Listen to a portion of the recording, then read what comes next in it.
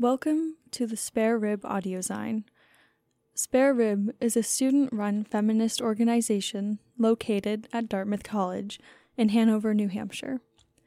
This is Man-Made Squaw by Rosa Lopez from the Reckoning edition, published spring 2023. The piece was illustrated and page designed by Jackie Wright, read by Nia Lunny. Special thanks to Dartmouth College Radio for lending Spare Rib their time and space, making this audiozine project possible.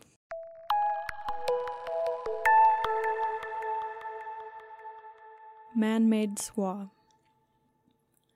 Stretch marks of mountain ranges, valleys and city hips collide, seamlessly entwined, the forest bedding pillowed by smog clouds.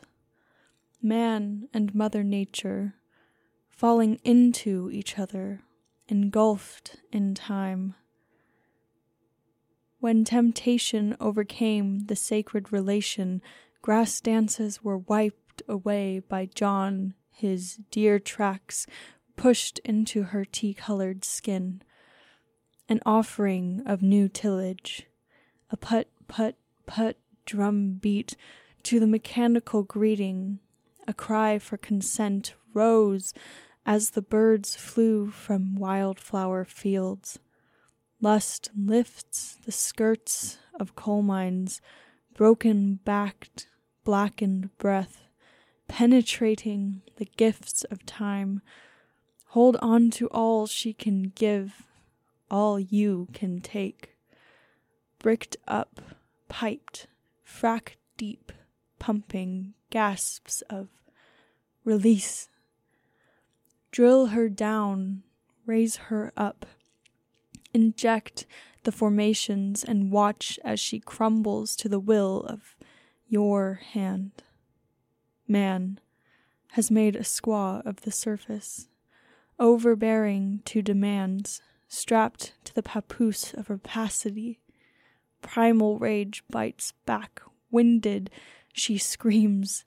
She aches, she aches, she aches.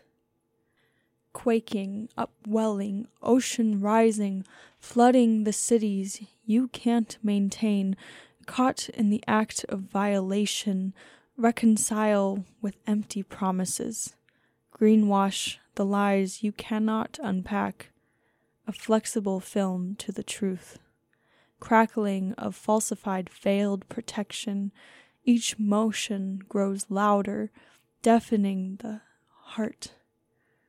The spoils of quick pleasure empty endlessly. Into a river she weeps, slugged against landfills and the crashing of ice sheets. The cycle never completes. She runs dry with each affair, and when the winds no longer whistle in her sweetgrass hair, she will be barren, and the shame will be yours to share. Notes.